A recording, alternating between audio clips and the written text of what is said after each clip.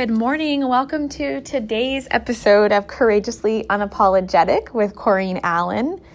We're going to go in a whole different direction today, but if I'm being honest, I did talk very early in the beginning about wanting to share all different sides of being unapologetic when it comes to life, when it comes to marriage, when it comes to business, when it comes to momming, struggles, everything. So today we're going to go the business route, the professional route. And even though, this is my favorite part about it, is that even though this is the business side of being unapologetic, it still is completely, entirely heart-centered and heart-focused, heart-driven.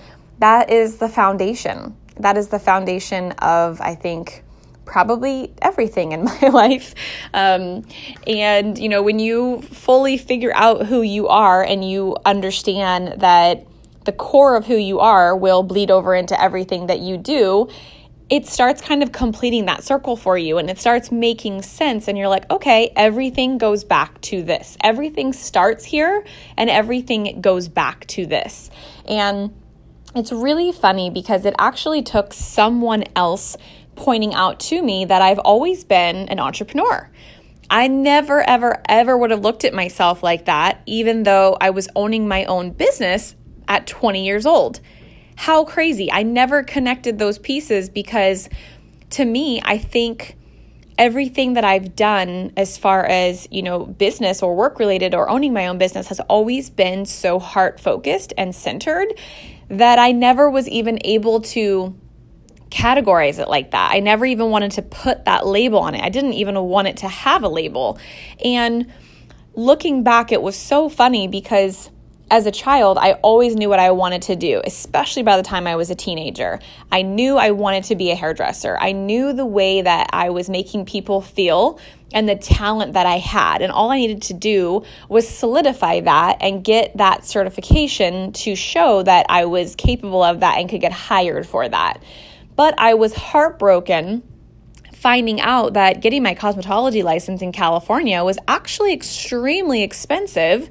And my dad told me that he would pay for college if I was going to do something that was actually a real career. So to him, being a hairdresser was out of the equation, and trying to pull together 12 to 18,000, with my mom's income was just not going to happen and wasn't something that she was going to be able to do. So I was really crushed to find out I don't know how I was going to do this. And at 16 years old, I got my first job, which is actually part of where my nickname came from. I started working at Coco's and I went from being a hostess to a waitress as soon as I could because I knew that the money was better. And I knew that I could do it. I knew that I needed to find a way to pursue the career that I wanted.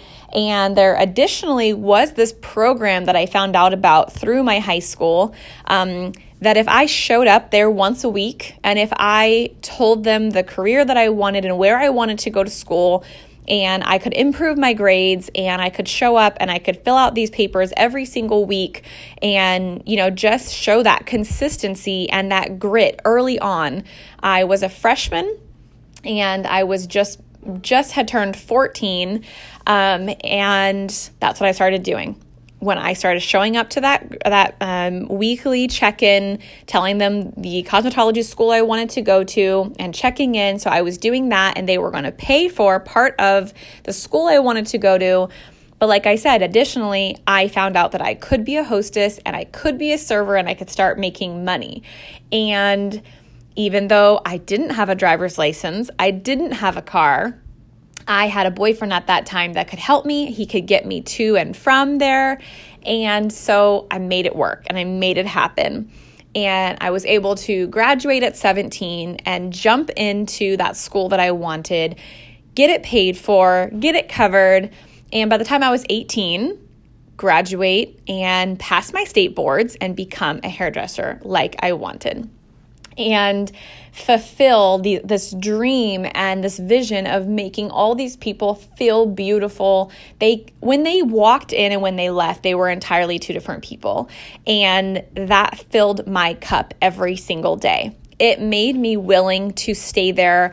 I was willing to work, 8 to 12 hours a day to build that clientele. And I really want to take a minute to truly shout out the hairdressers that are dedicated and passionate and just are standing on their feet all day, for one, okay? But also not getting the recognition that they deserve, because so many people have this view of hairdressers are like, oh, that's your last resort. Like, you didn't know what else to do with your life. And I remember carrying so much bitterness for years, because where I went to high school, there was a handful of girls that came from really wealthy families. And when I would talk to them about how I wanted to be a hairdresser, and they were going to SDSU and they had their Tacoma out in the parking lot, or they had their, Honda Civic paid for from daddy in the parking lot, I had this bitterness that I carried around, because I was like, well, I don't want to go to SDSU. Like, what would I even go to school for? And truth be told, it's incredibly, is fulfilling the word? Shoot, it might be. To find out years later, they literally went there for no reason. They had no idea why they were going to that school and why their parents were paying for it, and if they even continued, or if they even got, the degrees that they wanted to get, because it wasn't what they were passionate about. And that is what I want to talk to you guys about. And I want you to hear in this. I want to shout out the hairdressers that aren't getting the credit that they deserve, that are putting in that time. Like, there's so much you guys don't understand about hair, the science behind it, knowing the chemical process, trusting it, believing in yourself, knowing when to do things and how to do things and time everything and educate yourself. Stand on your feet all day. Wait for those clients to come in. Pour into them and hope that word of mouth allows you to build a clientele to put food on your table for your family, because you're passionate about what you do. And to praise these hairdressers and to praise these people who are so passionate that even when it's not serving them financially right off the bat, they are keeping their blinders on, because they are trusting their passion and then trusting their gift. And that will serve you for the rest of your life. I was 20 years old trusting that process.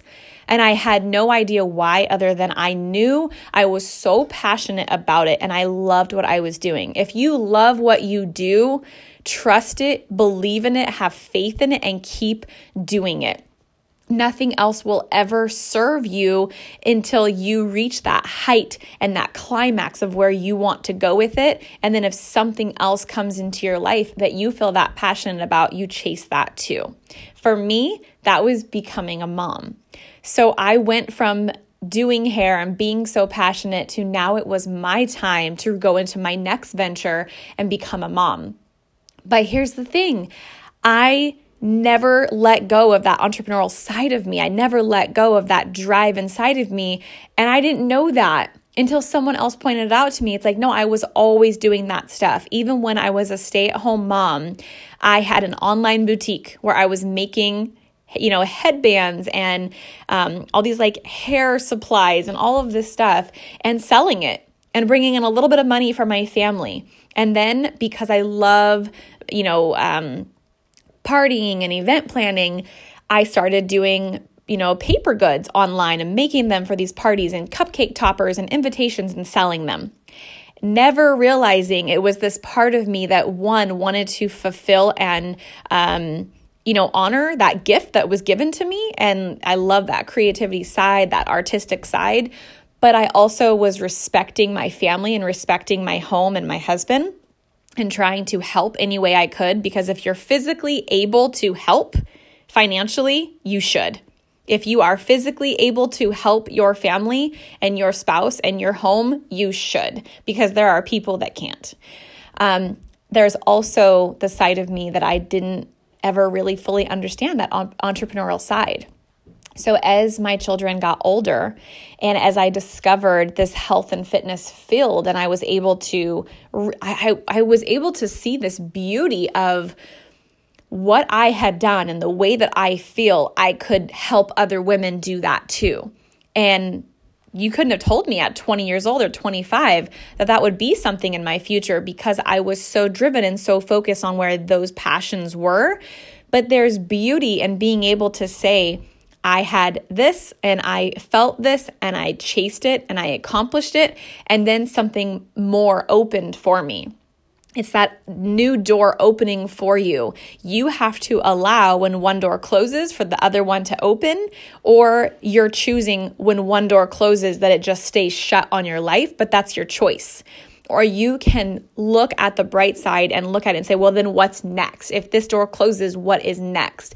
And I reached this place where this business had this whole other side to it that was like really over my head and, so business driven. And what did I tell you guys? It all goes back to the core of who you are and that heart-centered place of serving people when I was 20. And it goes back to that place of being a mom and serving my children.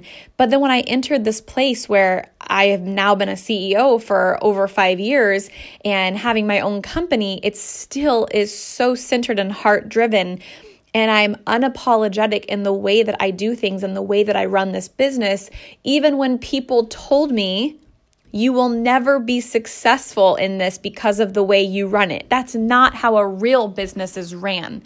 Maybe that worked for you, being a hairdresser in La La Land.